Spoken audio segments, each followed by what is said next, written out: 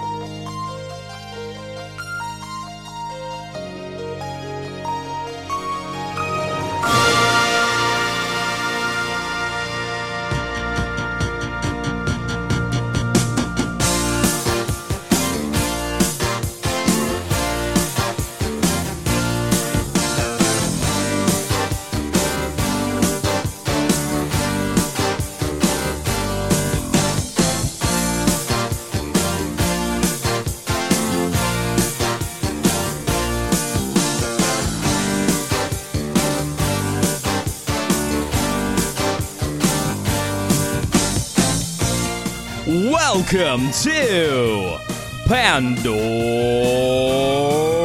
Diddly Box, starring Drew Jameson, Ben Armstrong as Drew Stolber. Nathaniel Warren is away on holiday this week, but with us, as usual, Callum Waite as Obadiah Pennywhistle.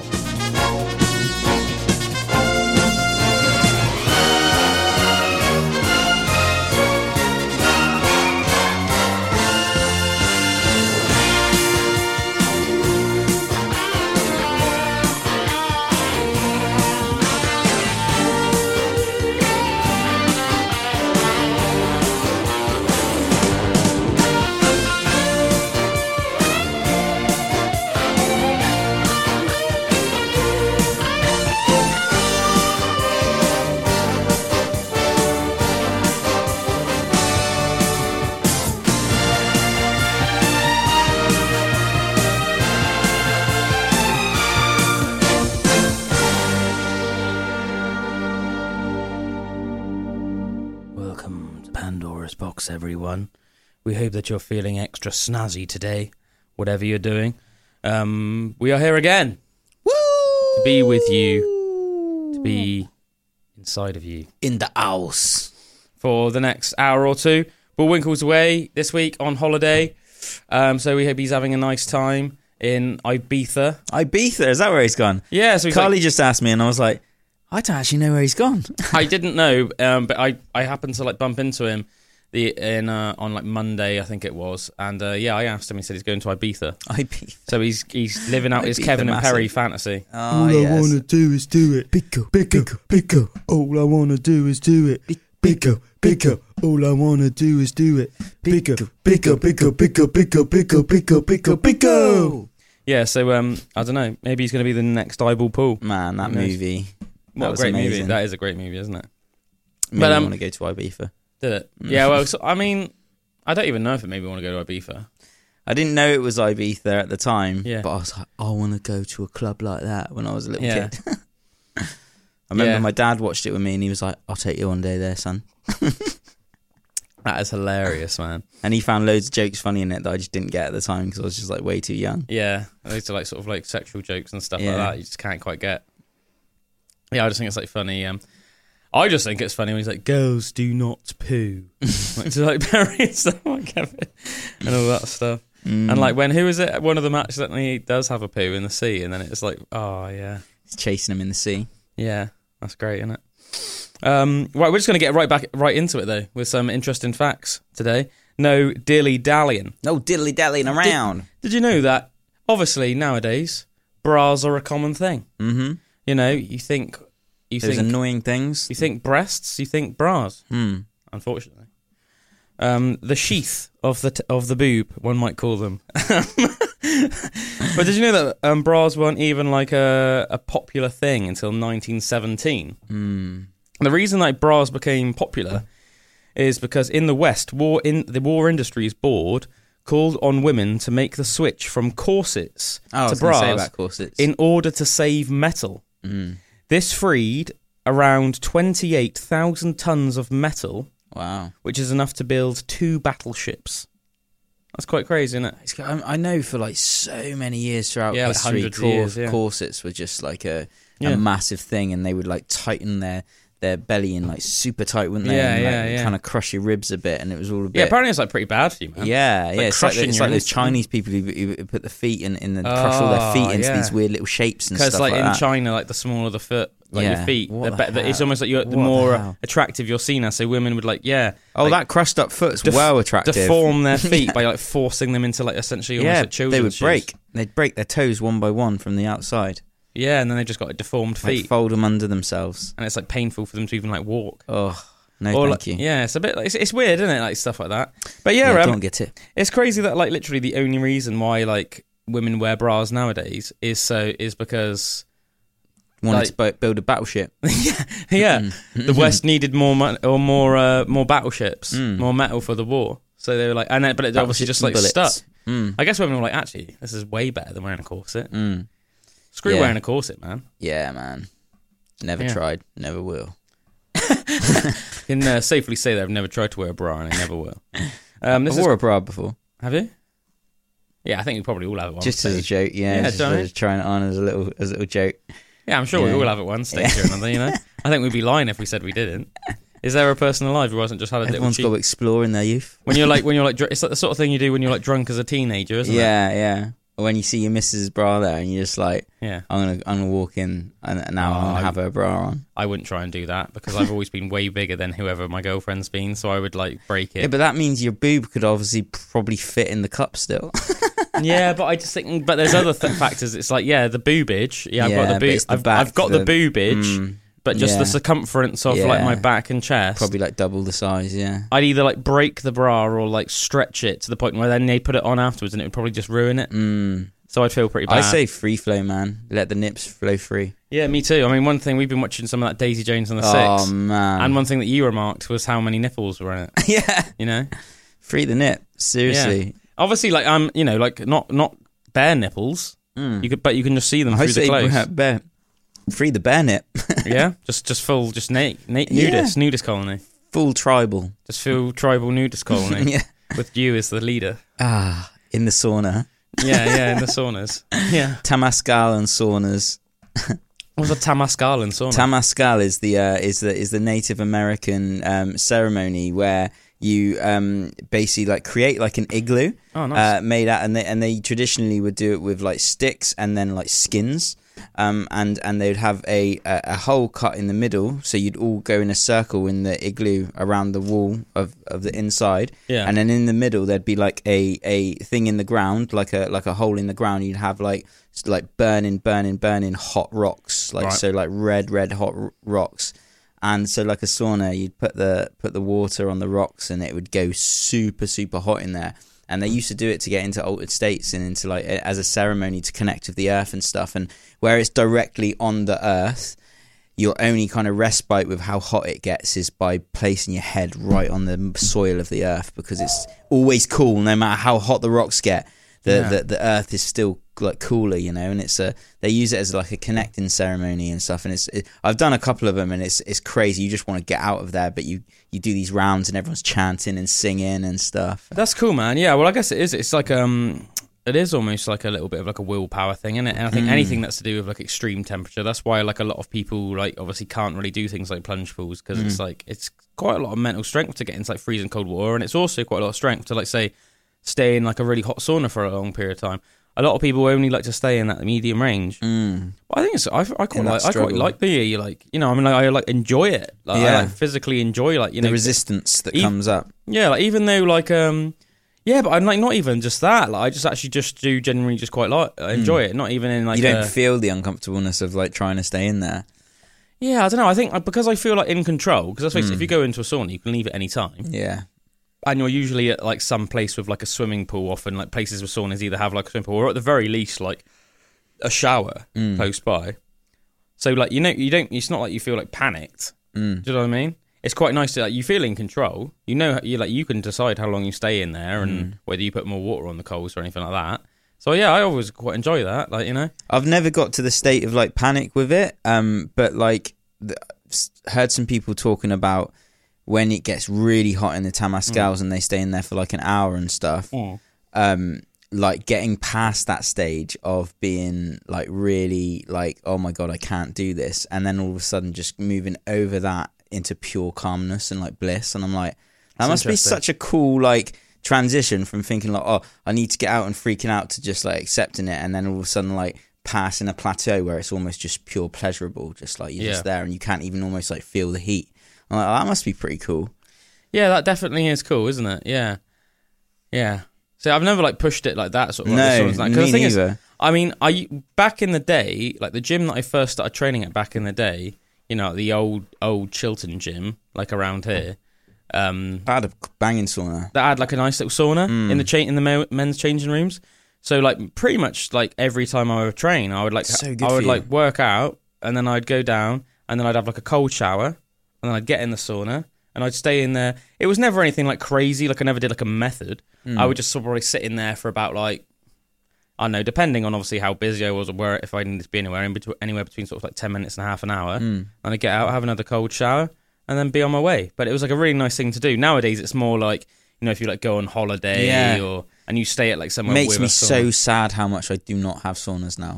Yeah, I mean, I'm sort of toyed with the idea of at some stage getting a sauna. Get a sauna, man. Yeah, I mean, I would like to. I might do it at some stage. You can get some really like decent ones that like even like go outside and they're like built like these sheds and stuff. Yeah, they look amazing. Yeah, I think some of them like I don't think they're even that expensive. Really, I've seen some like amazing ones for like a couple of grand. Yeah, and I'm like that, but that's like really really good. Yeah, ones, I was gonna say I don't think I wouldn't have that much money to chuck at it. I don't think, but yeah, I mean, I'd be willing to obviously spend, I don't know, £400 on one or something. If I could get, but I'd have to look into it more and see if it would be worth it. I wouldn't want it to be like, you know, sometimes when you spend like that amount of money, if it was like not even good, then it's like, you know what I mean? It's actually like, you might as well actually just splash out and get. I always think it with, you know, your gym, like next to the gym, like Emily's bakery space. You know, if it's not being used for that, no, because she's not really using it. No, like imagine that as just a like lush. Well, I was. That's what I was sort of thinking. Maybe like getting one in there. That'd be so cool. That would be cool. Clad it out with some wood and just like get a hot thing in there. Turn it into a sauna. Yeah, that would be cool, wouldn't it? That would be nice. Saunas. Also, saunas are like really good for you. Yeah, they're really good for your heart, and like they can increase your cardio without you even doing any exercise. How good is that? Isn't it? That's like, so if you're like really, really adverse to exercise, we just really don't want to exercise, but you want to get better cardio, just start going in the sauna. Was it Rhonda Patrick that would talk about saunas quite a bit? Rhonda Patrick goes on a lot of depth about saunas and like the benefits of saunas and like on like an in-depth level, like how it benefits you, you know, which is quite cool. So yeah, if you want to look into any more like saunas, the benefits of saunas, look up Dr. Rhonda Patrick and all of her sort of like work on saunas. She's a really intelligent lady, very nice lady as well. Well, I don't know her personally, obviously, but I mean, she seems like a really nice lady. Yeah. It's another interesting fact. Did you know that women's tears reduce men's testosterone levels? So just like our saliva increases theirs, females' testosterone levels, their tears reduce ours. Yeah, a study by if you kiss and they cry, then God knows what's going on. Do you know what I mean? Just levels back out the situation. You become the woman and they become the man. In that situation, dominatrix. Yeah. It says a study by Israeli scientists found that women's tears emit chemical signals that are a hormonal turn-off for men. It's essentially nature's way of saying, not now. So that sort of makes sense. Do you know what I mean? Like, from like if you're like raging with like your male hormones, and then they're crying, they're obviously not up for it. So it's almost interesting how that's like a signal then that literally lowers our testosterone. Like a biological signal. Come back later. You know what I mean? Yeah, man. I think I don't know much about hormones, but the more that I hear about the way that hormones work and, like control and signal your body so much, I find that so interesting. Like it is. It's just another level of just like how crazy intelligent your body is. Yeah, it is crazy, isn't it? It says male testosterone levels also respond to the scents produced by women during ovulation. I'm pretty sure we talked about this last week, but like in the opposite sense, like men sniffing women's stuff. Oh, okay, yeah. But yeah, this one says male testosterone levels also respond to the scents produced by women during ovulation. Researchers had men sniff a plastic bag with one of 3 shirts in it. A shirt worn by a woman who was ovulating, one worn by a woman after she had ovulated, and one never worn by anyone. Testosterone levels dropped upon smelling the non-ovulation or on unworn shirts, but either maintained or rose when sniffing the ovulation shirt. The ovulation shirt.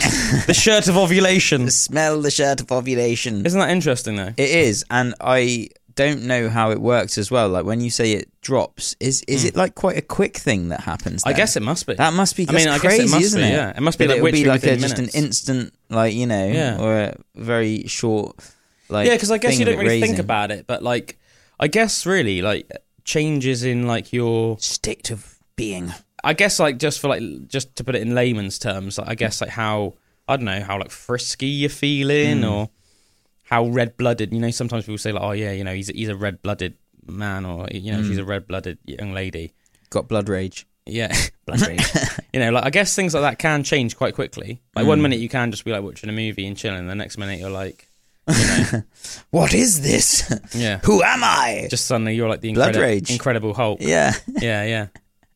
But rather than... It is. It can all happen so fast. Yeah. But rather than just wanting to, like, beat up villains, you just want to smash pasties. Sorry, ladies and gentlemen. I was like, shall I say it? And I was like, yeah, go on. Yeah, why not? We're all friends here, aren't we? We're all friends here. It's past 9 o'clock. Yeah, it's past 9 o'clock. We're all friends here. Yeah. So what else have I got in the bank for you? Oh, yeah. 54% of women admit to having faked orgasms, but also 32% of men say they have as well. Oh. I'm not overly surprised at that, to be honest. I always think it makes you paranoid, though. Like, I hope no one else done it with me. Do you know what I mean? Definitely. Because that just sort of makes you feel a bit rubbish, doesn't it? Yeah. You know what I mean? I don't think it's ever happened to me, but it probably has. That's what they all say, mate. Yeah. All just actresses. Yeah, so this is quite a funny little funny fact. Did you know that a man called Stuart Malloy invented something called the Orgasmatron in 2004? It was a small box that attaches to the spinal nerves responsible for sexual pleasure via two thin wires. All it takes once they're connected is for you to push a button, and it gives the wearer an extremely powerful orgasm. Oh, wow. The only bad news is that an Orgasmatron costs $12,000 US.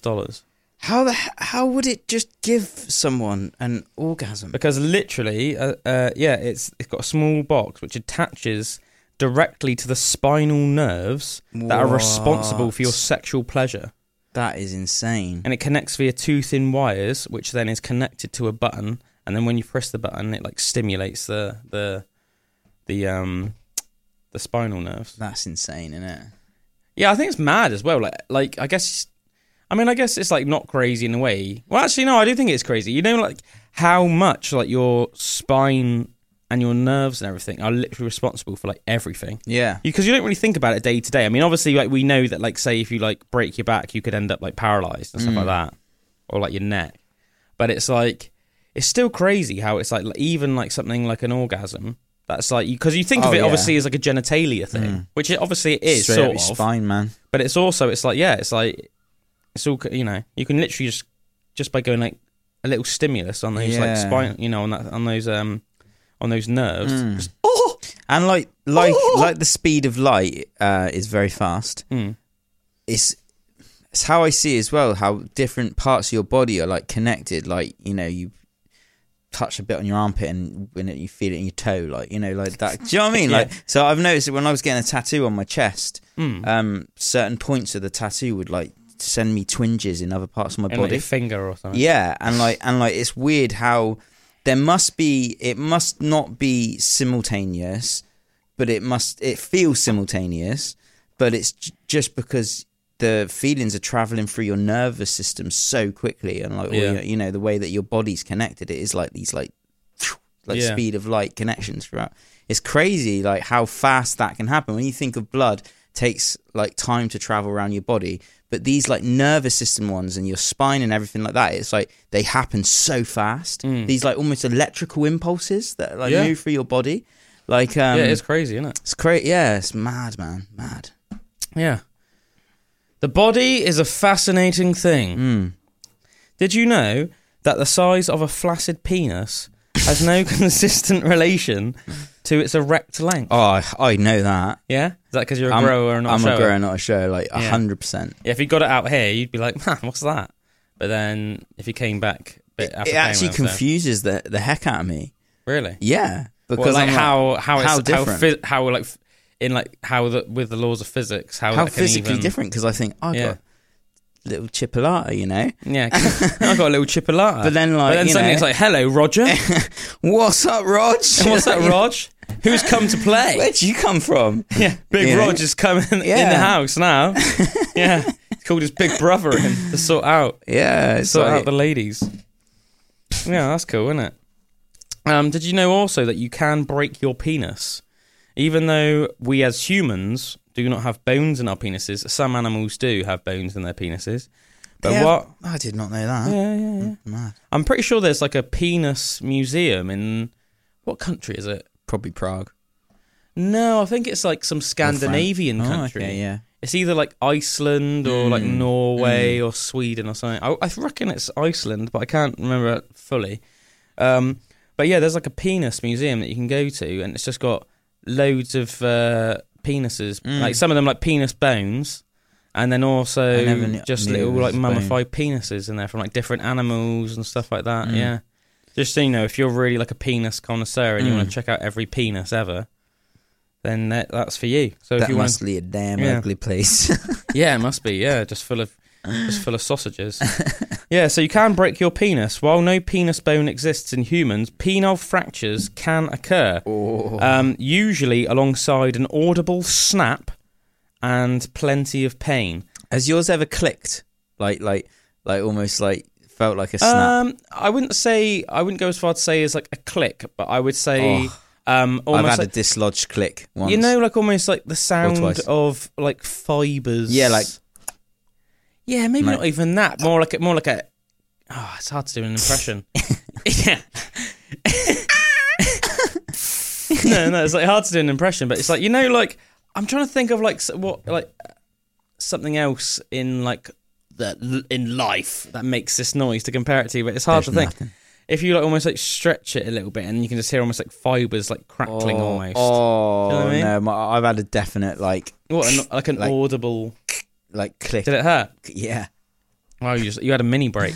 Oh, actually, saying it hurt, it didn't really hurt that much, but it made me feel. Yeah. What was that? Yeah, and then it's like, oh no, it's okay. It's okay. Yeah, apparently in some circumstances, if you get a really bad penis break, it can stop you from having erections ever again. So you have to be really careful, and you do need to seek medical attention. You know, you need to go to like the hospital if you break your penis. Oh, and apparently, apparently it's really painful, and the most common cause of it is obviously during sexual intercourse, usually with lady on top. Yeah. That's where it happened to me, man. If it pops out and then the woman sits down on it hard, and then think that's like, depending on the size of the woman, I guess anywhere between like 8 and 500 pounds. 8 stone and 500 pounds. Anywhere between 120 and 500 pounds, depending on the lady. That's like quite a lot of weight. You know, even like the 120 pounder, even though that's a tiny human. Well, man, just on vigorous movement, purely on just one sausage. That's a lot of weight, isn't it? You know, I think 120 pounds. What's that? Like 55 kilos, something like that. Yeah, that's a lot of weight on a sausage, isn't it? Yeah, damn, man. Damn. I mean, think if you just dropped a 55 kilo dumbbell on like just a Richmond sausage. I mean, that would be nothing left, mate, would there? They'd just be like. See, with mine, it wasn't. It wasn't like, you know, in half. It's kind of like at the join, and you know, and the join kind of like pops away from where it's joined, if you know what I mean. Like that was where the break happened on me, or not break, but you know what I mean. Yeah, the kind of snapping thing. Called a joiner. Call a joiner, mate. Yeah, call a carpenter. Do you know what I mean? Like not on there wrong, and then it just bends it in half or something like that. That would be savage. Yeah, that would be brutal, man. That'd be brutal. I thought this is another interesting fact. Did you know that fatty foods can damage your sperm? Men who eat foods containing lots of nasty fats, you know, from like, you know, fast food burgers, fast food fries, etc., produce fewer sperm and less active sperm. So like literally like lazy sperm. Fatigue. Like sperm that literally like they go into the lady and they can't be freaking swim around. They can't be bothered to go to the egg. You know, like in like a healthy man's sperm, they'll be like racing. It'll be like the Olympics. It'll be the sperm Olympics. It's like do do do do do do. Whereas like in those sperms, they're just like sort of just gonna chill in this. It's like when you see a bunch of like fat dudes in a hot tub. That's what those sperm are like. Stop eating those burgers, man. Yeah. So that's what it's like in people that eat loads and loads of nasty fats. On the other hand, people that have diets high in healthy fats, people that eat a lot of fish. And eat a lot of whole grains, high in omega-3 and omega-6 fatty acids, have been shown to create fit and plentiful sperm. So lots of sperm and sperm that are up for it. Up for getting those eggs, mate. Up for penetrating those yolks, you know? Yeah, also, did you know, although it's rare, men can be allergic to their own semen? Yeah, I'm glad that's not the case with me. It's rare, but it's a condition called post-orgasmic illness syndrome and can cause men to experience fever, fatigue, and even burning eyes after ejaculation. Damn. The only treatment so far devised for this is exposing men to small amounts of their own semen and increasing the amounts over time until they no longer react to it. A little bit similar to like when people become impervious to like snake venom. That's crazy. Imagine just like, you know, you're with your lady friend, you know, or whatever friend, you know, if you swing that way as well. Just even with like a puppet or something. Whatever, man, you know. Whatever floats your boat. Whatever floats your boat. And then, you just like, you know, reach climax and then you just like, your eyes just start burning and you just got like fever. I've definitely like, felt extreme, like super tired and like a bit lethargic after. And that's like, more to do with the release of like happy hormones and stuff though, isn't it? Yeah. Serotonin and stuff like that, which just makes you like feel like just like you want to relax and sort of happy and sort of like euphoric and stuff like that. I think that's probably one of the reasons. Obviously, it's quite like obviously it is like one of the reasons why the act of love making obviously is pleasurable because it's almost like well, you don't know. You don't think about it on a conscious level, like, or at least not very often. But you know, it's almost like chasing that dragon. You know, you want that state of bliss again. Yeah, you know you're going to get that feeling of those happy hormones. Yeah, interesting, isn't it? Did you know that about a third of men over 75 are still sexually active? That's quite a lot, really, isn't it? That's quite a lot. You know, a third, like 75. That's pretty old. Yeah, do you know what I mean? Yeah. And 1 in 10 men over the age of 90 are still sexually active. 1 in 10? Yeah, 1 in 10 men over the age of 90. I'm going to be one of them 10. Do you reckon your granddad's still sexually active? No. Why do you think Grandma Mary's got a bad hit, mate? I only think because he's forgot. No, he married. He's forgotten what a woman is. He's got very bad Alzheimer's now. Mate, I think that's the last thing you'd forget. I think that's the one thing he's clinging on to, man. Yeah, probably. It's the vulva. He's forgotten everything else. But Tom. Yeah, I mean, I think if you were like that, as old as your granddad, and you were like suffering from Alzheimer's, I reckon you still remember. He definitely winked at the nurse when they were around the other day.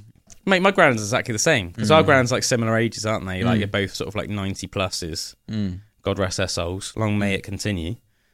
But yeah, because my granddad was in hospital last year, wasn't he? And he was exactly the same. He's like a right charmer and that with the ladies. You can see him like all of a sudden like perk up when like a young nurse comes along. Isn't that funny? Bless him. But yeah, 1 in 10. It's just like funny, isn't it? Because like I think when you're around somebody that's like 90 plus, you think, what? You can't really imagine them like, you know, bumping uglies, can you? So to speak. Yeah, it's weird. Right, I'm gonna give a little some nice sort of like advice now. Some nice advice for any of those like lonely men out there. You know, if you're a lonely man, I'm going to tell you where you need to go in life, like physically. Thailand. Where you need to go. No. No, in fact, that's a dangerous place because you never know what you're going to get. No, but I'm going to tell you where the highest single woman to single man ratio is, and apparently that is the state of Florence in South Carolina in America. Where there are just 68.97 men for every 100 women, thus making men in high demand. Wow. Because with those numbers, even if you round up the number of men to say 70, and say there's 70 men to every 100 women, then say those 70 of those men were in a relationship, but then you've got 30 women that are just looking for something, you know? Yeah, I wonder why that is. This is looking for something. Looking for something. For something. They don't know what it is, but they're looking for something. It looks like a man. Yeah. They're looking for some hairy humanoid, you know?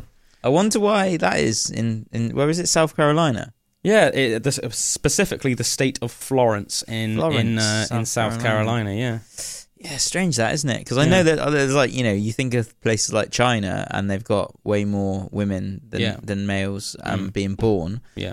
But that's like a whole country. Like, not just like a single state. It seems quite strange. I wonder why that is. I guess, I reckon. Causing that? I think it probably is just like chance. I mean, it's almost like it's got to be somewhere, and the laws of probability state that like every possible like outcome must happen somewhere, and it's just almost like just randomly by chance, a lot of people in that state have just given to birth to girls, probably rather than men. Because let's face it, it's just a toy cost anyway, isn't it? You know, like you don't really know. Like, you know, it's always like a 50-50 where they're going to have a boy or a girl. And I wonder if it keeps going though, because that would imply a trend from where for just a certain generation or something like that. But like, yeah, I wonder in 10 years if it'd still be similar. Yeah, it's interesting, isn't it? But I mean, I think, you know, if you are like a lonely guy and you've always like struggled, you know, maybe like, you know, not anything like because it's like your fault or anything like that, but maybe just like, you know, a lot of competition around. Maybe you're just not the sort of guy that's going to put yourself out there as much as some other chaps. Yeah, why don't you take a trip down to old Florence, South Carolina? I'm sure there'll be some Carolina, find the vagina in South Carolina. Yeah, that's a nice little jingle, isn't it? The vagina. But yeah, and also great accents. You know, that Southern beer. Hey, I'm from South Carolina. The Southern drawl. Would you like to go out for a beer and a burger someday? Mm-hmm. Hell yeah.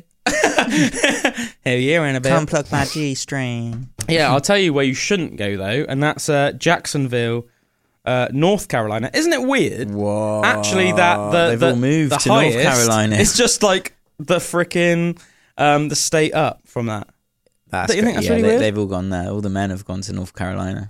Isn't that weird? Yeah. So the lowest ratio of men to women is Jacksonville, North Carolina, where men outnumber ladies a whopping 174.78 to 100. Ooh. Which means it must be men must be like fighting in the street over ladies in North Carolina. Do you know what I mean? Yeah, man. That they need to balance things out a bit there. They need to like move them down. So move a few of those men down to South Carolina. That's quite radical though. And although like obviously like, you know, I jest a little bit when I say men must be fighting in the streets, but like no, in all seriousness. Yeah. Think like the ladies must be like such a hot commodity. You know, like as I said, like imagine if there was like, you know, say if there was only like one woman available and we both had that, well that would be a bit that'd be a bit rubbish, wouldn't it? Because it's like, well, either way, one of us isn't going to be happy. I wonder if the women have multiple partners. Jezebels. Jezebels, as they are known in the night. Or maybe just polygamous. But even so, that's like a bit of a raw end for the blokes, because at least in like traditional polygamous relationships, at least it's like a two-way street. Do you know what I mean? It's like you make a deal with that person, like, okay, yeah, we're in a relationship, but we can both still like have other partners, or like sexual partners, whatever. But if you're doing it like that, well, then it's crap, because basically the woman. The rules could still be there, but there's no other women in it. Yeah, the women can see other chaps, but then you can't see other women. That just seems like a bit. You're getting the bum end of the deal, aren't you? Yeah, just because there's not enough. You could, but there's just not enough. No pun intended when I said you're getting the bum end of the deal. Yeah. I wonder what with a place like that, I wonder what the actual the rate of gays. But do you know what I mean? Like the rate of buggery. Yeah, I wonder what the rate of buggery is in Jackson, Carolina. The rate of sodomy. Northern Carolina. What is the rate of sodomy in North Carolina? What is the rate of Sodom? What was it that we said that like Willie's metal band was solo metal band? Sodden, yeah. Sodden, because of how sweaty you get.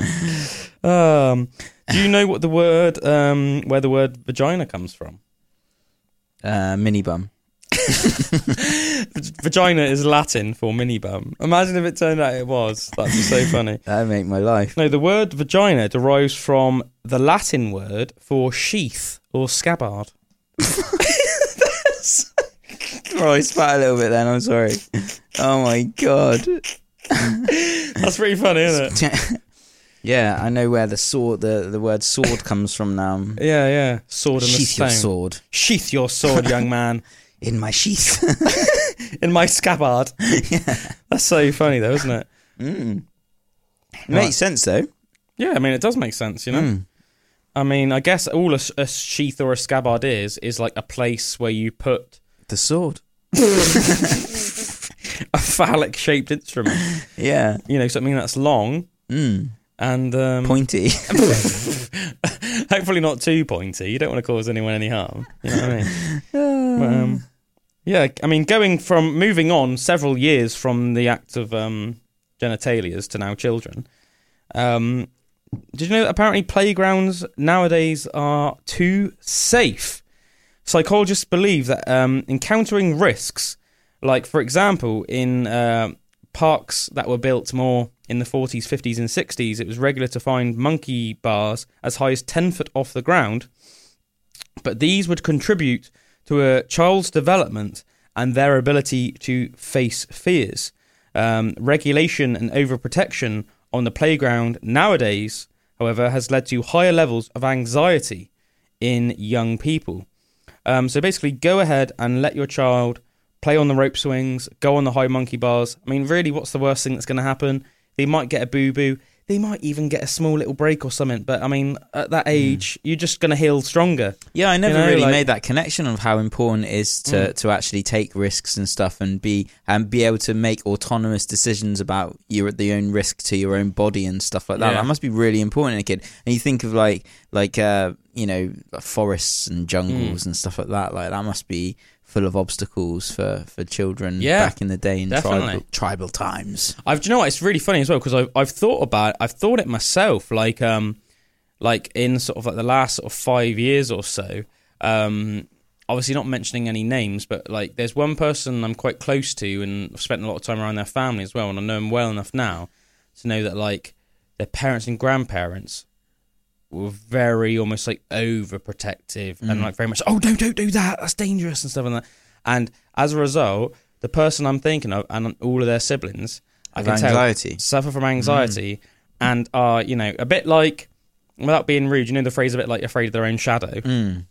It's like everything in life causes them a little bit of panic and stuff, and it's almost like if you're not like that, it almost like can come across almost like a bit comical sometimes. It's like, what are you like worrying about? You know what I mean? Without trying to sound sensitive.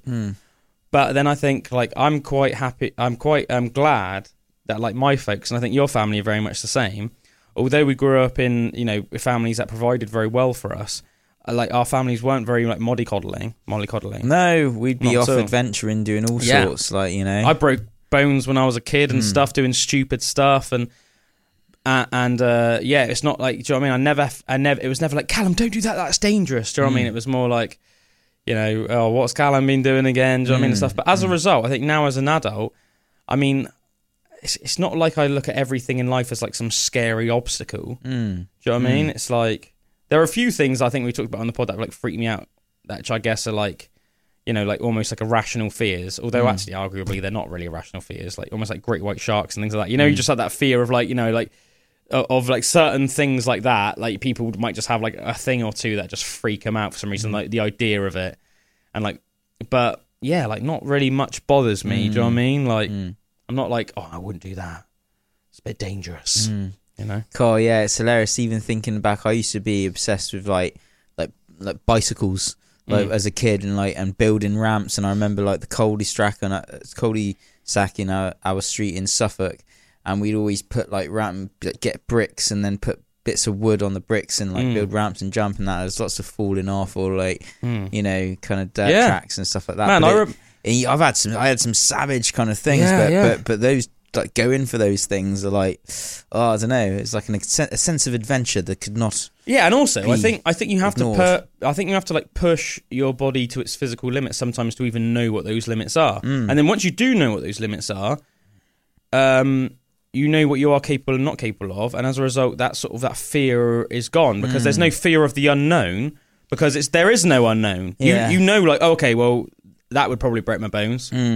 But this won't. At the same time, you're not made of glass. You know what I mean? We're pretty tough. We're like made of this like sinewy muscle and then can heal itself and like bone in the middle of it. Like, you know what I mean? We're not like made of china. You're not going to like fall off a wall and just smash. But that's almost like how some people act a bit like that sometimes. You know what I mean? It's like, I remember when I was a little kid being down like there's this village near us called Wemden, being down Wemden Parish.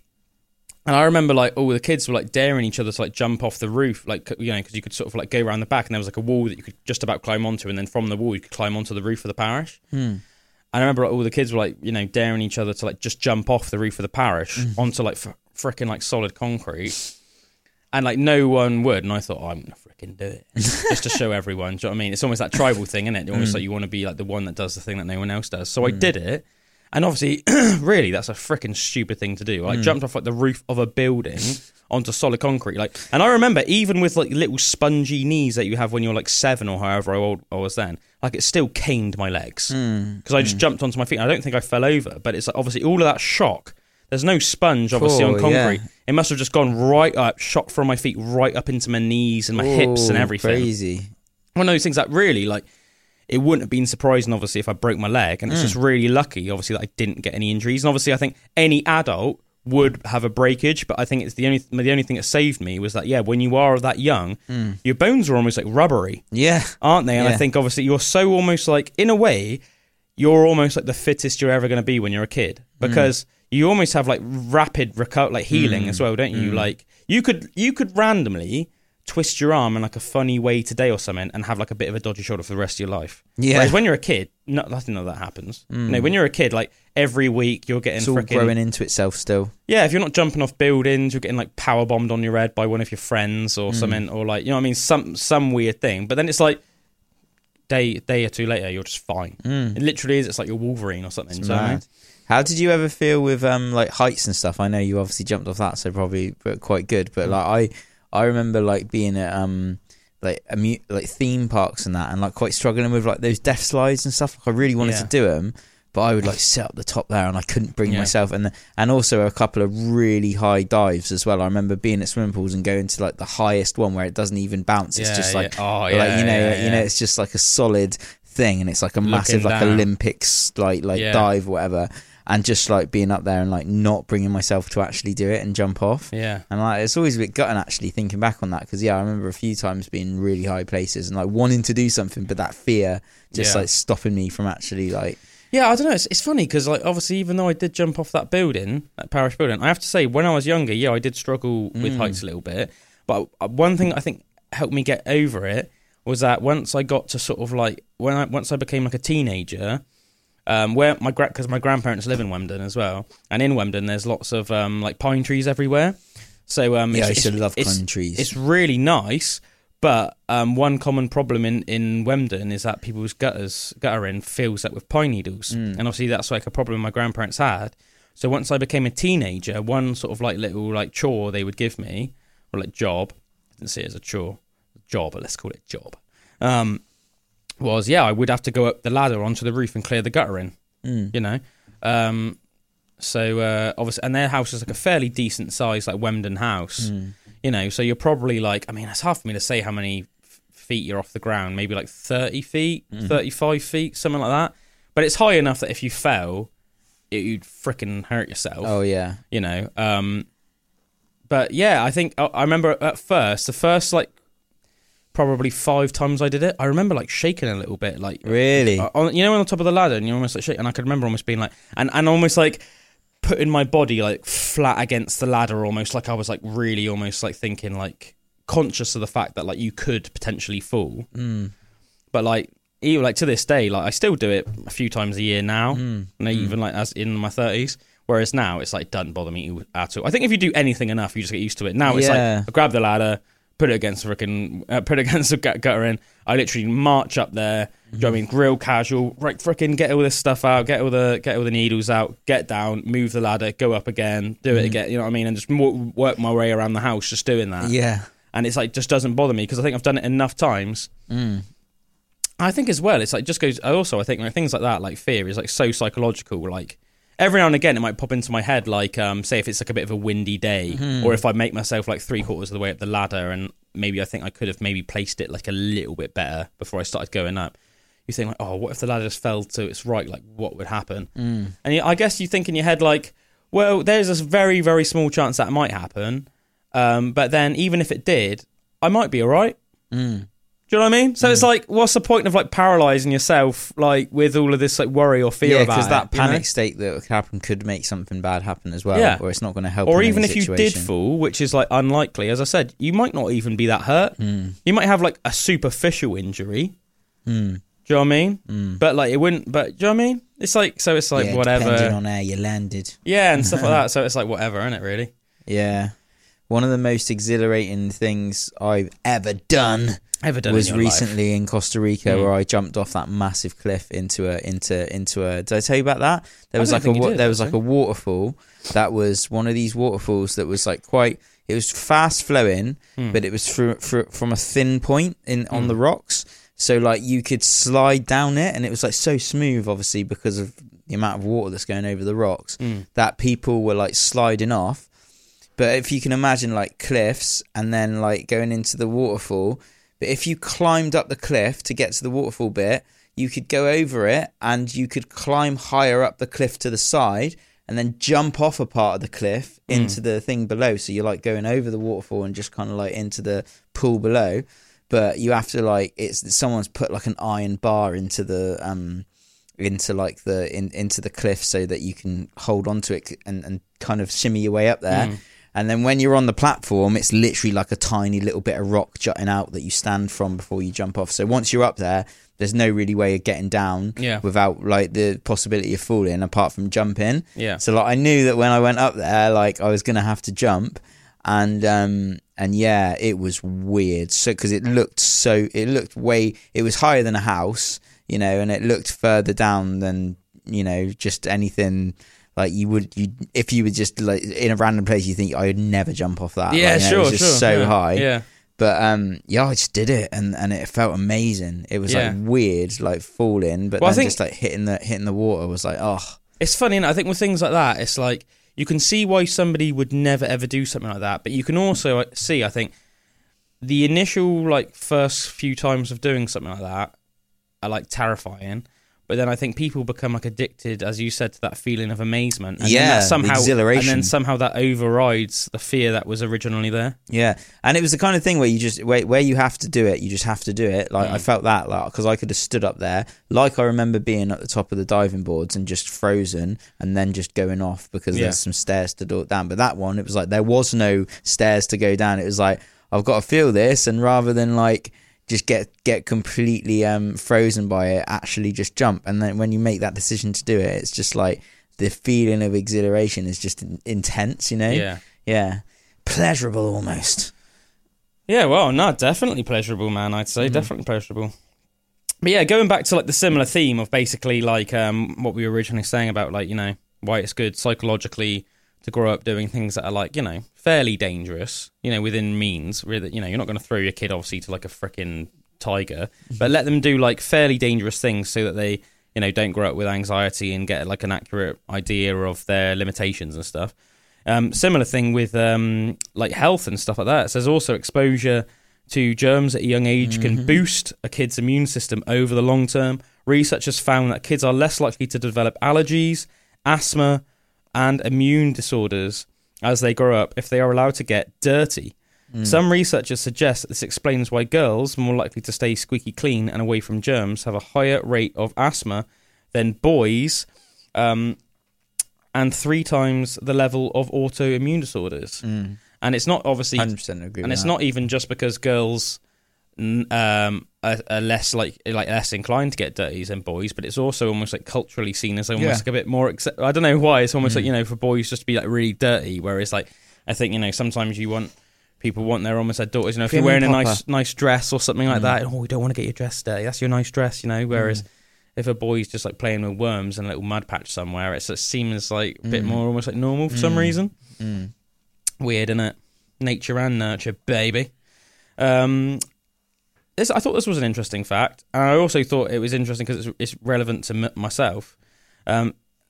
After a lot of research, people have come to the conclusion that 30-something-year-old fathers are the happiest. According to research that looked at satisfaction levels in fathers going back more than 20 years, men in their 30s get more gratification and have more fun being a father than either men in their 20s or men in their 40s.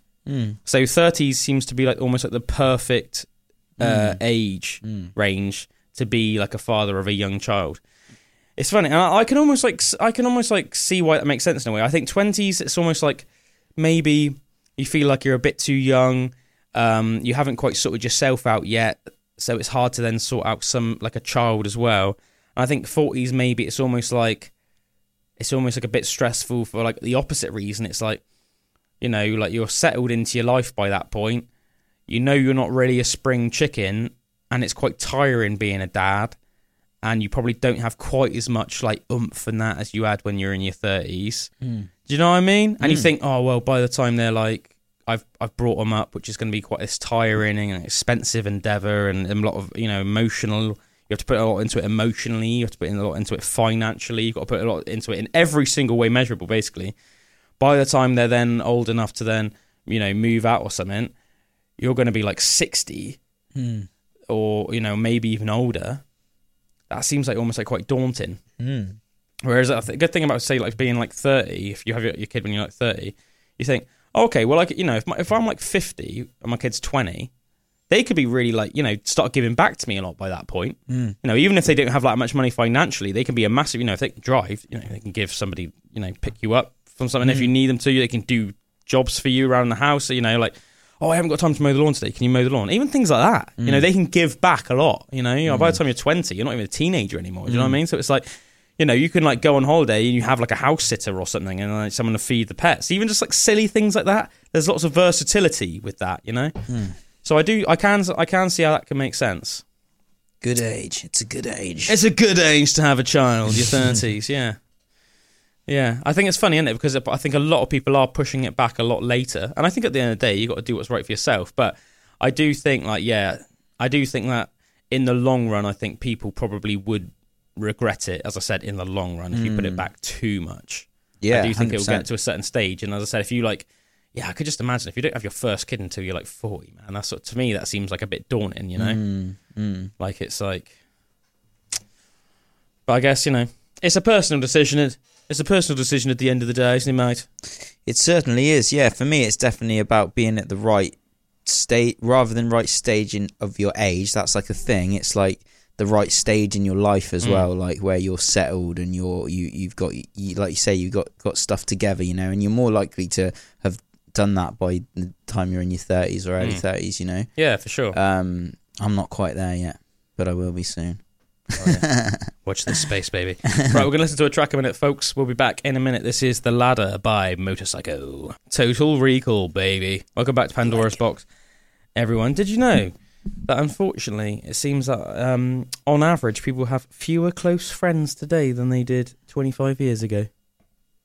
A study found that people in the West's average number of confidants slipped from 3 in 1985 to just 2 today. And a sad 4% of people reported having no close friends at all. Yeah, that's mad, isn't it? I was kind of... It's really nice to have close friends. It is, isn't it? Yeah, really, really nice. I feel lucky to have close friends. Yeah, myself. Yeah, me too.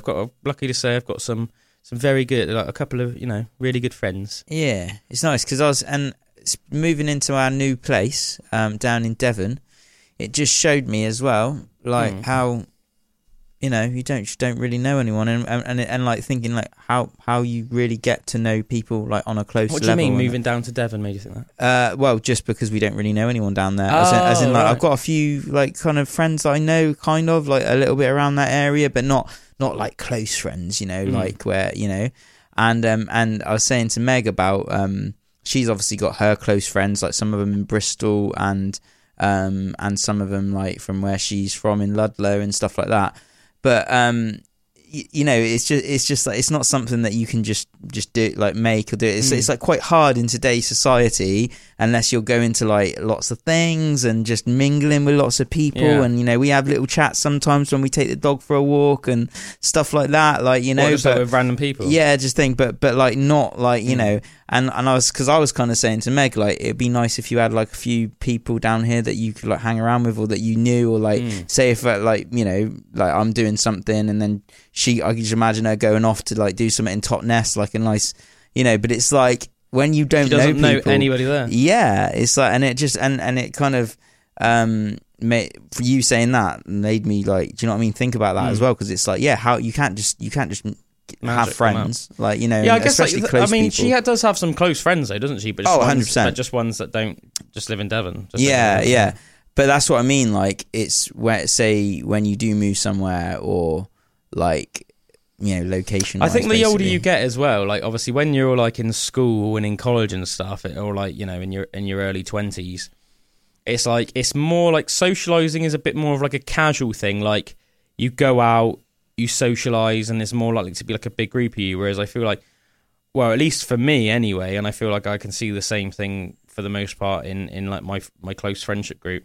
When you're in your 30s, it's more like you make life situation. It's more like an event. Yeah, I mean, like, exactly. Like every now and again, you'll make a point of like, oh, okay, like going out for like some food with your mates, or like some beers with your mates. Yeah, like, you're going to that gig? Oh yeah, actually. But when you're in school, you're just there with everyone every day, hundreds of people, hundreds of like potential friends, and like you could just like turn up at like a local gig almost without even like checking to see what your mates were there, and you'd have mates there, and you would just like hang around with them all night, and then you just have a great night. Whereas like I wouldn't ever do that now. Yeah, it's weird, isn't it? But how much of a normal thing it was then. Yeah. And that's what I mean. Like, I think moving to a new place, it makes you realise that even more, because it's like you feel like how would you even like bridge that gap of finding like new mates or whatever? Like, it's not even something you really think about. It's so ingrained in your lifestyle of what you have. I think obviously by far the best and most natural way to make mates is like organically through like, you just meet people like at places that you already spend time at. So obviously that's why why I think a lot of people's like close friends, even when they're older, are like mates that you had in school, because you just were in the same lessons and classes and stuff, and you're just knocking about together, you're sharing sort of experiences, you're growing up together, and then you just become mates. Whereas it almost seems a bit forced, like, I'm going to go out and look for a friend. Yeah, like you couldn't do that, could you? I can't think of any of my mates that I, like, tried to become friends with them. No. I just became friends with them. Yeah, do you know what I mean? And that's why it's, like, go into, like, events and things that you're really into. Like, that's what I found. Like, that's how I met Meg, like, being in Bristol and, like, doing stuff that I really enjoyed. And then it's, like, you're naturally going to align with other people that, like, really enjoy that stuff as well. So it's just like if you enjoy going to the gym... Yeah, you'll get some go to gym the bros. gym and you'll make some mates at the gym. If you really enjoy going to gigs, Yeah. then, do you know what I mean? You'll meet people at gigs that are into...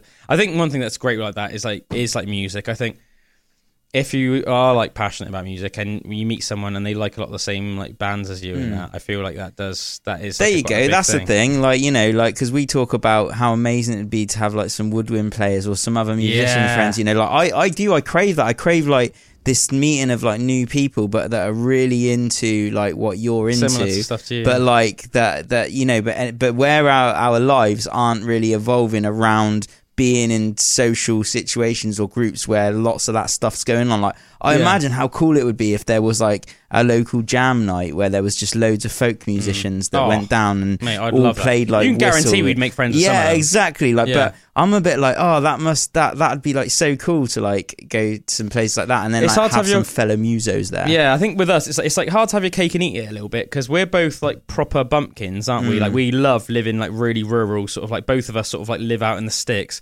and very much like, even though we're both quite social at times, we also are both quite hermity. Yeah, like I'm so happy in my own company. Like, yeah, me too. Like, well. yeah, like I don't feel like a big need to be around like other people, and I'm really happy like at the night time, like on my own, like, you know, like doing stuff and pursuing my own interests and stuff. I don't really get like lonely. Do you know what I mean? Like, I don't ever really get lonely or anything like that. Like, I can miss people that I'm extremely close to, but even then I wouldn't necessarily... It's not like a feeling of like loneliness or anything like that. Do you know what I mean? It's a feeling of it's nostalgia. more just like, I think, obviously I really like that person and I've got this connection with them and it'd be nice to like talk to them. You know what I mean? But it's not like I don't know. It's so I think with me and you, it's like hard to have your cake and eat it because obviously you can't... Like, I know a couple of people... cherish that time as well when you do cherish get that to, time. Yeah. But then I know like a couple of people say that like live in like London, and I see on like their freaking Instagram stories and that as well, and they're like, you know, their network of like musician friends is just vast. And I know like people that I've, you know, as I said, that musicians that live in London that I've got on my Instagram and stuff, and I'll see, and they're like having like 12-person jams and stuff, and I'm sure they don't even really know that well. Like some of them, it's more like you like meet up in these places, and there's like they're integrated into that like London scene, and like say like the folk scene in London, even though say like folk music is quite like a niche scene, like it's not like folk music is like this massive scene for it in the UK, but just because London is so massive, it's like what it's like. There's gonna be that. It's one of the biggest cities in the world, isn't it? It's like somewhere in the top 10, but yeah. Even if like a niche scene like folk, they're still just probably like the network's just massive. So it's like, you know, you want a violin player, you want a freaking flute player, you want a penny whistle player, you want like, you know what I mean? It's a mandolin or lute like specialist. There's going to be someone somewhere. Yeah. And they'll probably be looking to meet up to like jam with people that are like, they like doing stuff. So that's just, that's cool. Whereas like, you know, with us, it's like, well, as I said, these are like niche scenes. If you live in the middle of the sticks, the chances, like, there's hardly anyone around anyway. Yeah. So, like, the chances that someone you meet is going to be, like, into that same stuff as you. It brought that up for me a lot when we were watching, what was Daisy Jones and the Six. Daisy Jones and the Six, yeah. And, like, I think I said to you yesterday, like, about how many people that have made it in bands or in the industry of music go to where it is, like, wherever, like, it's like what you're saying, like, at London, the time it was, like, California in the show, California, or... you know, where it's happening, or where there's other people that are within that that niche of just like whatever they're doing as well, and it really seems true that a lot to like put yourself out there and be connected with all of those people where you're gonna get connections that escalate into more connections. You almost need to be like in and involved with it, and I've talked to Josh about it as well, like, but being in Bristol and that, you know, and like how much is going on there. When he was saying he went into that t-shirt printing shop to get one of his art things printed, and how everyone was just in there like doing art and like as like an almost crazy. Like a community like vibe place, and you could see it was just like emanating. And then you've just got us bumpkins from like the dark corners of Somerset, right? And it's like, oh whoa, this whole community exists, but we're just doing it sort of on our own. But then also going up to Bristol, go in a car park, start walking down the stairs of a car park, and there's just a massive human poo just in the corner, and I was like, I'm glad I don't live in the city. With the good comes the bad. Yeah, I wouldn't want to live in a city. No but as way. I said, it's like, you know, you can't have your cake and eat it. You just can't. You can't have it both ways. I guess that's the thing. So it's like you have to make your choice. And ultimately, I would, you know, because you know, you got to think of there's lots of other things going on in life other than just like your want to jam with lots of other folk musicians and stuff. Do you know what I mean? For example, and ultimately, I do know it's at least for me, it's best for me on the whole to live in like the sort of place I do. Yeah, but I still, it still would be nice. I mean, if anybody out there is listening to this, and maybe you live in Somerset and you are a freaking dope flute player or penny whistle player or something, get in contact with me and Drew. Any kind of wind jam. Instruments. Yeah, any sort of, if you're windy, baby. Yeah, because, me and Drew, have recorded, like, quite a few folk songs now, and we've done, like, like a gig, like a Mystic Bards of Solitude gig, and we're doing another one in, like, a few weeks and stuff. Like, we would both freaking love it. If we could just add that layer, because a lot of the beautiful folk music I listen to, that's, like, my favourite, whether it's, like, In-Gown Ring or some other artists, even some of the more old school ones, like Pentangle and that, incorporate woodwind instruments. And it's just freaking lush. There's nothing, to me, one of the nicest things is like a beautiful sort of like ethereal, fantastical folk song. And then, because we've got like obviously the guitar stuff down, like the strings between me and Drew, but then that extra layer of like a beautiful, like a penny whistle or a flute or something like that.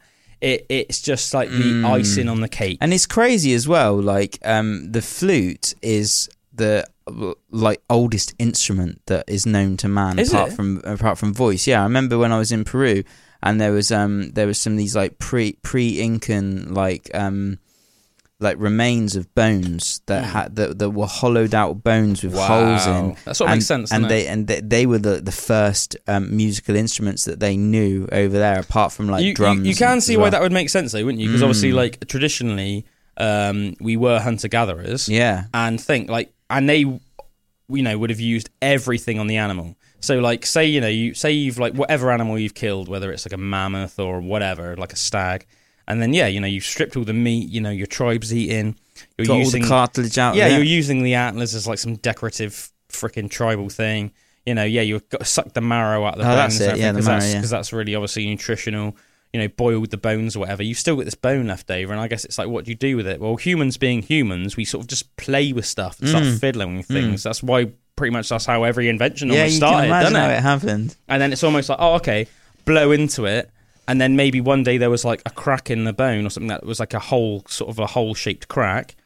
And then they realised that if you did that, it changed the frequency a little bit. Okay, what happens if I put a few more holes in? Oh, if I put a hole underneath it as well and then touch that, then that like adds this whole other resonance or whatever. Yeah, man. And you can so see how that would have evolved. And then it's like, okay, well, I'm going to get different length ones now. And that's going to change change. Yeah, because I know we thought that would be the first one, but then when I was like, it really made sense. And it is just like, there's this sound where it's wind, where it's something blowing through, and just like, it's a different, like, natural, beautiful texture than most other sounds you get with instruments, I think, Yeah, I think it's very gentle, and something about it. I'm trying to struggle to think of a word for it. It just makes you feel very like blissful. Do you know what I mean? It's like, especially with a little bit of reverb and delay. Oh yeah, obviously add that reverb into it, like pan pipes and stuff like that. Oh yeah, go and play some pan pipes in York Minster Cathedral. Mate, we're there. I remember I went to this in Peru as well. I went to this this dude's house that was like, I met someone over there, and she was like, "You've got to meet my nephew. He's like he's really good at music stuff," because she knew I was into music. So I went over and met him, and he just had this whole massive workshop that was all just like different like bamboo flutes. Nice. So it was like pan pipes, but it was all made out of like bamboo reeds that were like treated for like 4 years and all dried out and everything. And you had the flutes that were like pan pipes, and then you had the flutes that you had to literally, you couldn't just put your mouth on the end of them and like blow and they made a sound like you get with like the kind of Native American flutes and stuff.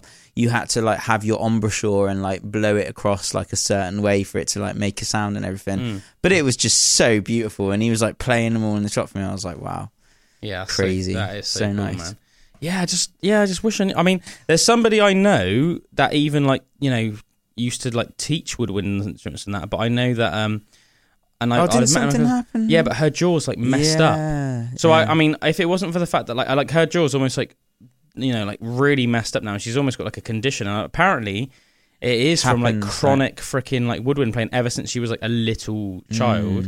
and her jaw's all messed up now, and I think I know that she's been in hospital for it. I can't remember exactly what she's had done for it, but it's like causes her pain. Repetitive strain injury. Yeah, it causes her pain. I think she's like a music teacher in a local school here, but yeah, because I remember when I first heard that she was like some amazing woodwind player, I thought, oh, well, I might ask her, but then I found out because she's like a friend of my missus. I found out that she had all these, and I thought, oh, she wouldn't be able to. Yeah, so we need to find someone a bit more, bit more able. Yeah, man. We might have to take a trip down to London, go see Fiona Fay. Yeah, go see Fiona Fay, and yeah, because she can play. Yeah, man. Fiona Fay can play. Fay can play. Fay can play. She can play like several like instruments. I brought a penny whistle, but I'm no good. I can't even make it sound good. Yeah, I've got a penny whistle and a recorder and an ocarina. Funnily enough, the one that I find easiest to play is the ocarina. My recorder is just one that I've had like ever since frickin' primary school. So that's just a leftover from that. I don't really play it. The penny whistle, yeah, I'm just not naturally like. I've taught myself how to play some stuff on the ocarina, and that's quite fun. And it'd be great, like, do you know what I mean? With like an ocarina, if I did know someone with woodwind, it'd be great to be like, oh, I've got an ocarina, like, do you want to have it and like sort of play along, you know, like learn how to play it a bit more as well. Yeah, do you know what I mean? Like, do you know what I mean? If we did know someone that was already good, because I can imagine a bit like how, like, you know, if you know how to play guitar, you know, obviously you can play bass and other types of guitar, blah blah. Do you know what I mean? I can imagine obviously if you are like good at, say, the recorder, you could really easily become good at the penny whistle or the ocarina or anything. Do you know what I mean? But yeah, man. What I know, someone like I just love the idea of doing like a gig, yeah, and then just like having some freaking dope woodwind player. Yeah, man, that would be so cool. Just like layering that bad boy up. Yeah, you know, because there's a band called Fluke as well, and I absolutely love them. Not to be confused with Flute. Not Fluke, but there is a lot of flute in it. Yeah. Or I don't know what it would be classed as. It probably wouldn't be classed as flute. It was like whatever the Irish, like the penny whistle and stuff. But man, it's just so when you like shredding and you like metal and that as well, and just like folk and powerful like riffs and chords and stuff. Like, it's like shredding on the flute and just like with such a beautiful, cool sound. I mean, it's funny, isn't it? Because like even when we met Damn the Bard, he even said it himself. And obviously, he what is like an ex-metaler who's now obviously made a name for himself as like a folk artist. But even though folk is super relaxing, at least a lot of the time, also. Yeah, like there is something like about folk music and metal which is quite similar. You know what I mean? I was like, you know, obviously it's quite fantastical, which is like a lot of metal is also quite fantastical. And yeah, there's just something about the way the music's played, you know. But it's just, I guess, it's like. Like some songs are like, or some folk songs are very like jaunty and and almost like you can imagine it if you just played it on like the metal band setup of like electric guitars with bass and drums and that, it would be very easy to translate to just like becoming like a metal track. You know what I mean? Yeah, it's cool, man. I remember when we went to go see Damn the Bard live, and me and you and Nicky C just got like pretty, like, you know, fairly drunk. And we're just freaking like headbanging. It's like the Cauldron Born at the end. He just played it at the end, and I remember a couple of people there were almost a bit like, "What the hell?" Yeah, because they were just watching it. We were loving it. See, we're like freaking headbanging at the front. Yeah, it was so good. It does make you want to headbang though. I think something like the Cauldron Born. Definitely jig. Go listen to Damn the Bard. That's the artist, and then the song "The Cauldron Born," ladies and gentlemen. Tell me you don't want to headbang to that. That is rocking. You know, you like turn it up, crank that up, crank it right up. Cauldron Born. Yeah, that's powerful, man. That's powerful stuff. Oh yeah. You know that. Right, let's have a look at some more stuff. Oh, yeah. In 1998, Italy became the first nation in recorded history with more citizens over the age of 60 than under the age of 20. It's all that olive oil, man. It's all that extra virgin olive oil. That Mediterranean diet, you know? Yeah, is that one of the problems that's happening with like lack of babies and stuff we've been talking about before? Like, there's going to be too many old people and not enough young people. It might be because of that. It could be because of several reasons. Do you know what I mean? It could be just because people in Italy, on average, just, you know, are so healthy that there's. Just people aren't dying until they're like well over 60. I mean, that could be one of the reasons. But I mean, it is definitely a fact that people are, you know, having a lot less kids now. Yeah, I remember like reading the other day that like in I think it was only like something like 1980. It was like fairly common for families to have more than 2 children, whereas now it's really uncommon for a family for like a man and a woman to have more than 2 children. So it's gone from being in the 1980s, so what's that, 40 years ago, really common to have more than 2 kids, and now it's really uncommon. Yeah. So there's that trend, and it does seem to be just going down and down and down. Yeah, and you down, keep hearing so, people saying about, like, there's going to be less people to almost like pick up the work of what's been before, and stuff. But like, they call it a population collapse. Yeah, don't they? Yeah. And I think it's weird because there's been such an overemphasis on certain other issues. But like, that is a big issue, and that's like this massive issue which just seems to be flying under the radar. And I think most people, it's not even on their radar. No. And they're not even paying attention to it. And I think a lot of people, if you do bring it up, are haven't thought about it enough, or are so almost conditioned to think about other like worries of our society. Global warming. They almost like dismiss it. Yeah. And it's like, no. Like please just think about this in depth. It is a massive issue. It's a massive potential issue. Like there are so many. Like yesterday, weren't we? Like we were doing sort of like a bit of like an odd job for like our sort of parent company. Obviously we work for AEW Radio, and obviously Aspen Weight, obviously of the AEW, it's like a large company which comprises lots of different departments. And we were basically just doing some odd jobs going around in a van for Aspen Weight yesterday. I remember you said to me at one stage when we dropped off that big sort of industrial fridge at that place in sort of near Frome and Bath. You said, like, isn't it funny, like, the different like jobs just like people have. Do you remember you said that? Yeah. While we were taking a slash randomly behind a fucking, behind a like a, I don't know, like a little warehouse or a barn or something. Yeah. And it's like, think all of these jobs though, like as you were saying yesterday, like, it's funny the amount of different jobs people have. But all of these different jobs are like supporting our infrastructure. Yeah. And it's like somebody has to do them. Like the guy we met there, really nice chat, wasn't he? Like they basically rebuilding sort of like fridges and other stuff and then sell them on. Like even all something like industrial equipment and everything. Yeah. It's like I'd have no clue, and I wouldn't really know anyone that has a clue about any of that stuff. But think if you think about it, like even something like that might seem like on the surface like a random job. Well, think. All these big industries and manufacturing plants and like whatever you want to call them, like you need these like big fridges to like keep certain foods cold before they go onto the market. Well, who's building them? Who's then maintaining them? Who's then fixing them and selling them on again? Like that guy yesterday, And then who's building the buildings that these fridges are going in? Who's farming the foods? That's going into these freaking manufacturing plants that are going to be put in these fridges that then are going to go out to the population, and then who's selling them? It's like if you think about it, my most positive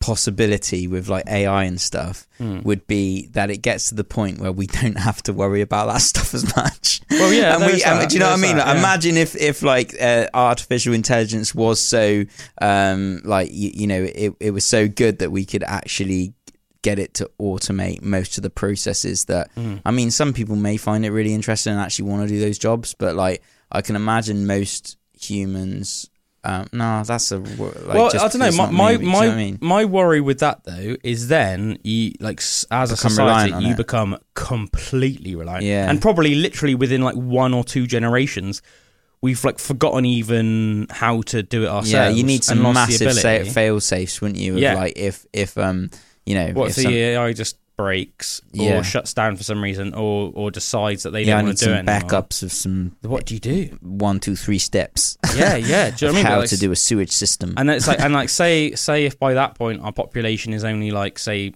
I don't know, 30% of what it is now, because all the older people are dead, and because people haven't had enough kids. Let's say in like 30 years or something. Then. How would you even have enough people to even if they are willing to then try and relearn these jobs, if they did something going, how you don't even have the numbers to even like do it? Just like hopefully you could get beyond a point where it would you'd be able to have so many backups in place of like that it couldn't go wrong. Do you know what I mean? That it would like that it would just be like almost self-running. Like, I saw that. Cool. Did you hear anything about that? Like the first the first McDonald's has opened that has no human employees Wow. in it. It's 100% But it's still AA. chucking out those burgers. It's just 100% AI run. Yeah. So it's like you go in, you order something. You know, obviously they've already got them But, in. I feel sorry for some of those burger makers sometimes. I'm like, imagine if they could just be over like painting some pictures or something instead of like flipping those burgers. You know what I mean? Like, it'd be cool if people had more time to do stuff that was actually enjoyable. Yeah. Like that's like, for me, that's the perfect scenario with technology, as it makes a lot of things redundant, but it makes us able to have more free time to do what we actually want to do. What's the word for that? It's almost like the idea of like a utopian. Like a utopian world. Yeah. The only thing I think about that though is is the idea of a utopian world realistic? And also, is it really what's best for you as a human? Because a lot of people like Jordan Peterson would argue the adversity and overcoming obstacles and doing hard tasks and then doing them with sort of like your head held high is in the long run what makes you happy. Yeah. It's not just doing stuff you want to do all the time. Yeah. Do you know what I mean? I would say like doing stuff like not... if you're doing stuff that's good for you that you want to do, then you can treat it with the same like attitude as if you were doing a hard task. Do you know what I mean? Like, as in if you're hard creating, and like if you're creating something that you're really interested in, like a track or something like that, and you're pouring your heart and soul into it, and you're researching all of the technological ways that you could make it better and all of that. Like, I'm talking about that kind of stuff, and maybe to some people that would be solving equations, and it's like whatever your heart is drawn to the most way. Yeah, it's going to take. It's not like disregarding work. Is still like super, super important, but just having the freedom almost to choose what that work is. Yeah, it's like obviously you know what I mean? Even like take me and you for example, but obviously I think pretty much like 99% of the population are in the same camp.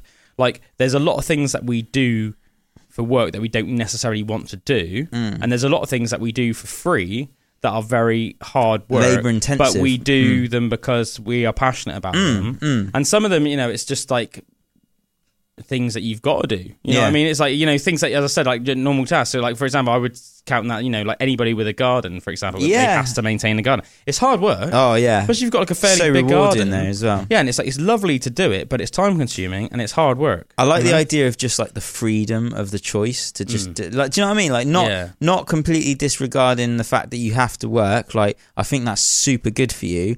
But it's just that idea of having that freedom to choose what you spend your time on. I think doing. Also another thing as well is obviously if you had a bit more time on your hands because you didn't have to do stuff that AI could potentially be taught how to do or programmed how to do, like then you could probably like work out more often, spend more time in nature. I know for a fact that that's what I mean. If I just had a few more hours every week, I would use those hours probably to hike. Yeah, because hiking is one thing that I don't. It's not saying you'd sit there and just be lazy and eat donuts. You know what I mean? That's what I mean. Like that freedom to just choose these things that are still really good for you. Yeah, they're still hard. But they're still like really connecting. I think that's the thing I crave the most. As well. Very good for you physically and mentally. Like I used to go out hiking more before Evie was born. But it's like say when I go home today, I'm not just going to go on a hike because it's like, well, I want to sort of see my daughter before she goes to bed. But it's like, well, but in the day, you've got to do a lot of stuff. So you can't go in the middle of the day. But then it's like, well, at the weekend, then you've only got 2 days really to cram into like your weekend stuff. So then sometimes even at the weekend, I don't really have a chance to go on a hike. You know what I mean? Yeah. It's like, I do, it's not like, I do spend a fair amount of time in nature, but I used to be almost like 3 or 4 hikes a week. Whereas now I'm lucky if I squeeze in one. Yeah, and often it's not even one a week. You know what I mean? So it's like, it is a big difference. So I would love to say, like, just giving an example. Yeah, mate. Like that. Not that it could be possible, but when I think of like what I want to be possible for it's like that stuff. It's just like freeing up us to be able to do what we're really good, like what we really want. And it sounds like because when you think about what you want to do, there's almost like this negative connotation of like you'll just be doing what's like bad for you and that. But I don't think that's true. Like I think you can do like I think it would be true with some people, but I think obviously I think other people, obviously a lot of people it wouldn't be the case, and I think some people it would be the case. Do you know what? And I think when it is the case for that, and for those people that would just like not be doing anything. At the end, like it's karma for themselves. Like they'll be worse off for it. Oh, they'd be depressed. Do you know what I mean? Like, and then the people that are like super happy and super like just like and thriving in life would be the ones that are actually putting in some effort as well. You know what I mean? Like, yeah. It'd be interesting to know how many people would end up just like super depressed and just in this weird world of just like watching just rubbish all day and just never moving. VR headset. Yeah, never like, moving from the sofa or the bed. Do you know what I mean? And it's like knowing that those things are there and they're possible, but like, do you choose to do them or not? Do you know what I mean? Like having the, like you're saying, like we would know that like going on a hike would be way more important than putting a VR headset and make you way happier. Of you walking along a river or something. You know, makes you way happier as well. Like literally, like I went on just like a tiny mini little vacation just like last weekend. Like just with Evie and Emily, and it was quite good because it was like a bank holiday Monday. We only had to take like the Friday off, but like one of my probably my favorite thing we did other than like seeing family while we were away was we went to go see Thomas Hardy's cottage. Obviously Thomas Hardy, very famous British writer. Writ Far from a Madding Crowd. And stuff like that. We did that in English. Yeah, didn't we? yeah. Was it Mrs. Stooks? Bathsheba. Yeah, Bathsheba Farmer Oak. Yeah. But to get to his cottage, you have to like park in a car park, and then there's like 2 routes you can go like through the woods to his cottage, and it's either like a 15-minute walk through the woods or like a 35-minute walk through the woods. And I think anybody that has kids will sort of like know why this is sensible. But we took the 15-minute route to his house, and then because like Evie was enjoying herself when she was having a nice time, she really enjoyed the walk through the woods on the way there. But then we took the long one on the way back. Nice. So what you don't want to do with kids is take the long one on the way. Then they sort of like if they like have a paddy or get knackered, and then you've got a long time to get there still get back. But because it was like everything went to plan and it was really good and Evie was enjoying herself, we then went the longer route back. But like just that, just obviously going and seeing his cottage, and it was just this beautiful cottage in Dorset, and obviously with all this history and like to think that there was just like this amazing creative mind there that wrote all these amazing books, and almost you can feel almost like the residual creative juices in the air, and I feel like that's almost quite good for you. You almost feel like you're soaking up those residual energies or something without sounding a bit like out there or whatever. But I think you just sort of can. Do you know what I mean? It's even just almost in the common sense way. I'm not saying it's like, actually in the air and you're breathing it in, but just to know that you feel inspired by it. Yeah, you're feeling inspired by it. I think if you are a creative person as well, it's almost like amazing to think this like one of Britain's greatest literary minds like grew up from a baby here, and he lived there until he was like in his mid-30s, and then after that I'm pretty sure he just gave it like like it was like his mum's place for the rest of the day. So it was like he writ a lot of these great books there, and as I said, it's like it's almost like ingrained now into like the earth there or something, and you feel that almost. It's almost tangible. And then just to walk through these beautiful woods on the way back, and there's just like bluebells everywhere, and then there was this tiny little lake, and there's just all these trees, and Evie was loving it, and it was just amazing. Like that was like the whole holiday was great. The whole little break was great. Just those like 3 or 4 days we were there, but that was almost like the most euphoric I felt the whole time we were away. And that just goes to show how good it feels being in nature. Yeah, man. It just feels amazing. That reset and that recalibration that you have just from like walking, like from whatever's going on in your mind. Because like you said, you're about soaking up the energies of a really nice place like that. I feel like that happens, say we're in like a normal town or city or something like that, and it's like, you don't even know it's happened to you, but you're feeling a bit more like, there's so much going on, like all these cars and everything like that. Overload. Yeah, and then you go out into nature, and then just you could be in a bit of a mood, and then it is like, have a bit of a walk, and you're like, oh my God, I feel so different. And it's literally like, the earth's just worked its magic on you. Just zen, the birds have just been like chirping at you. And like, you just look around, there's like little squirrels like running up the trees, and you can hear all these different birds. You can hear a little raven go, "Wah!" Yeah. And you hear like the little blackbirds singing. Yeah. And, mate, it's amazing. It's amazing. Did you see like all the sun coming through the leaves and the trees, but there's still like, a nice bit of shade and. It's like what you said as well yesterday about sleep. And how if the benefits of sleep could be reduced into a pill form, then it would be priceless, and it would be the most expensive thing. People would be spending thousands on it. And like think of like how like incredible you feel in that walk, in that nature, and how it can recalibrate you and everything, and how that is just something that is just our God-given right to just be able to just like go out into nature and just breathe that in. It is. If that wasn't there, like. and there was this opportunity of that, imagine how priceless that would be. Like if people could get the same mental feeling from it as you would from walking in nature, almost like yet again in a pill form or something. Yeah. And yet again, it'd be flying off the shelves, and it would be in such high demand, it would be like this ridiculously expensive like supplement or drug. So just get in your car, mate, go out the moors. Yeah, but like with sleep, it's free. Yeah, it's amazing how many people are either underslept or never spend time in nature. Yeah. Whereas both of those things can make you feel so happy and so just good.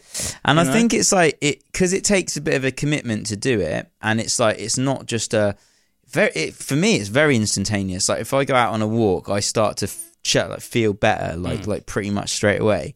But it takes a bit of effort to go out and, do you know what I mean, drive there and get sorted and make sure you got the right things with you, and like then go on this big hike and stuff. Yeah. But like it's so rewarding, like when you do it. Like it's cool. Yeah, it's cool. It's cool. 100%, man, 100%. Yeah, as I said, I do wish I had more time just to be like, So automate the machine so we can go out hiking more. Yeah, yeah, but like just to sort of finish off what I was originally saying, it was mental. I watched this video. And it was like, obviously, like for quite a few years now, like probably like 5+ years, you've like had it in McDonald's, so you don't actually have to even go up to the till and order it. Like, they'll just have those big screens, like touch screen, and you like Big Mac, side of whatever, chicken nuggets, and then you can just pay there, and then they'll just call out your order when it's ready. So it was like that, but then I didn't see, it didn't show what was going on in the kitchens. I assume it's all just like machines doing it in the kitchens or something. And then it's literally just like a little conveyor belt, and you could just suddenly see then your order just like comes out on like a little conveyor belt with like your receipt like in the little bag, and you just take it and just like leave. It's like mental. Yeah. Literally no human employees in this McDonald's branch. How crazy is that? But I know a lot of people, I did read like under the video, it was saying like people are concerned that it's like obviously going to put loads of people out of work. Yeah. I thought. Yeah, but more time for hikes. Yeah, exactly. Like, do you know what I mean? It's if it can be offset with more time. If it can, and it's just people are just still in squalor and don't have even less money because they can't work anymore. Then that's obviously a bad thing. But like, could it be? I guess it's like, what is the way around that? Yeah, you know what I mean? Yeah. Like, what's the way around it? And in the current climate, or if the only other thing is socialism, and that would be just like that's just like that just leads you down a bad path. In the long run. Yeah, it's a balance, man, isn't it? Like, I think the only answer would be some kind of balance, but to just hope there's more time for walks in nature. Yeah, that's it, man. Isn't it? I mean, who really has the answers? But I mean, walking in nature, try and get some sleep, try and listen to some good music. Be good to your loved ones. Try and move. Just move. Yeah, and put listen to the birds, smell the roses. Put that sacred effort into things as well, because it will you will get even some menial tasks like that you don't want to do, but that's just going to be good for you. Yeah, man. Yeah. Maybe we'll just reel off just like one or two more facts, and then we'll call it a day, ladies and gentlemen. Let's see what we've got here, shall we? Let's see what we've got. Do you know what? This is so funny because it's pretty much like you literally just brought up this a minute ago. Of women aged 40 to 44, about 82% are mothers. In 1980, 90% were mothers. Wow. So in what's that? Oh yeah, in 1980, sort of that. And in 40 years, the amount of mums aged 40 to 44 have gone down 8%, and it's a trend that seems to be continuing. So take that for what you will. It's just an interesting fact, isn't it? Oh, this is a fascinating fact. Elizabeth Ann Buttle holds the record for the longest period of time between the births of her two children. She gave birth to her first child, Belinda, on the 19th of May, 1956, and she gave birth to her son, Joseph, on the 20th of November, 1997. That is crazy, meaning that her children were born 41 years and 185 days apart. That's crazy. I thought my dad was crazy with his dad. He was at 11 years from his brother. Yeah, and my mum's 10 years older than my Uncle Dom. But Over 41 years. Yeah, difference. that's mad. That's crazy, isn't it? That is proper crazy. It's longer than our whole lives. Man, that is nuts, isn't it? That is nuts. Yeah. The fear of fear is known as phobophobia. I've got a bit of phobophobia. What, a fear of fear? Fear of fear. Yeah, I really don't like fear. Like I really don't like when fear arises in me. It's like, you know, I'm just like... Well, yeah, I think that's natural. I mean, nobody wants to feel fearful of anything. But I don't get fear, but it doesn't induce fear, so that's not fair. Because a phobia is where it induces fear in you, I suppose. Yeah, you're like so afraid of fear that you feel fearful of the fear. Nah. Yeah, I just don't like fear. Yeah. I mean, yeah. It's not like that. I think this is quite interesting. I don't really know what the takeaway is from this. It's just interesting. Repeating affirmations like, I am a lovable person, boosts the mood of people that have high self-esteem. But for people with lower self-esteem, repeating affirmations like, I am a lovable person, actually makes them feel worse. That's crazy. Isn't that weird? So if you suffer from low self-esteem, repeating, I am a lovable person will actually make you feel worse than you already do. Yeah, that's nuts, man. That's a bit weird, isn't it? I don't really know what to make of that.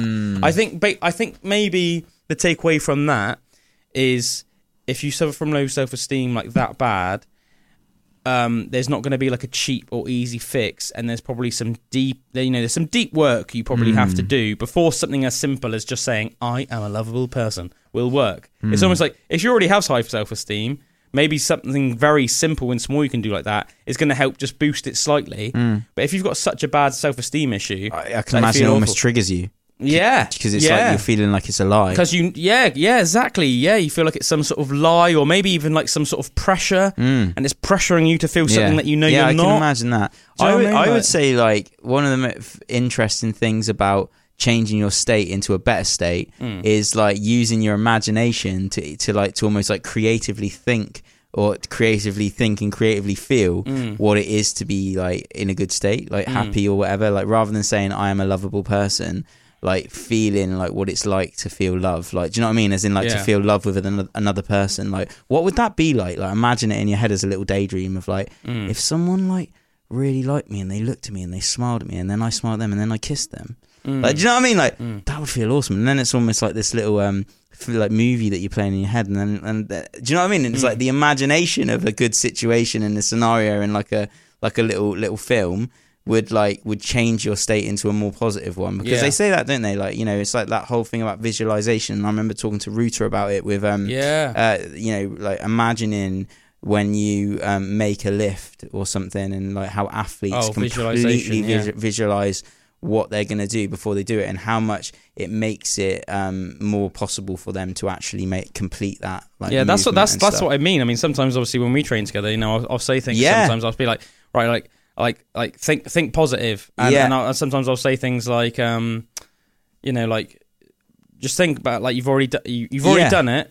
The act of doing it is just a triviality. You know, it's just trivial. And that's it. But it's that imagination, and like when you imagine with your mind something like that, that actually helps you create it in reality. And I think it's the same with like if you feel like really rubbish or you feel like you're not a lovable person, think and feel what it is like to be lovable. Like, do you know what I mean? Rather than saying I am a lovable person. You have to actually believe it, not just say it. Yeah, I think that's like the big takeaway. Isn't it? That's what I mean. Yeah, for sure. But if you play with your imagination, you play with the idea of what it is to believe it, you know? Yeah, and that can actually create it. On a deep level, yeah. I thought this was quite interesting. Did you know that whispering can be bad for your vocals? Anyone who has suffered from laryngitis has probably tried to protect their voice by whispering, but many doctors and vocal coaches actually advise against this. Studies have shown that whispering does more damage to vocal cords than actually speaking at your normal vocal volume. But apparently something like humming can be good for you and is actually good for your sinuses.